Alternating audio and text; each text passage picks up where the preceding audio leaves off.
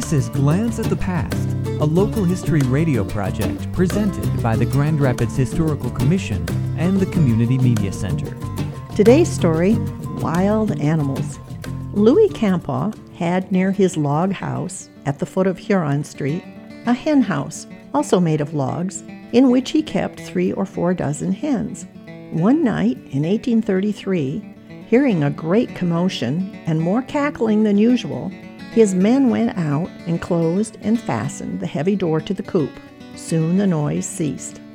In the morning, they found plenty of feathers, but no hens. In their place, a very active wolf showed his teeth and snarled. They shot him, took off his pelt, and dragged his carcass up the Monroe Street Trail, where for several days its location could easily be found, either by the sense of smell or by watching the buzzards.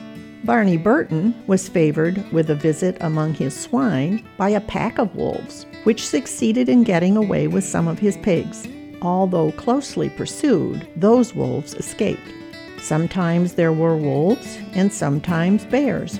Joel Guild, in 1835, built a small house on what he called his marsh farm. Hearing a terrific squealing among his swine one night, he went out to investigate and found in his pigsty a lusty young hog struggling between the paws of a much lustier bear, who was just about to carry his victim over the log wall.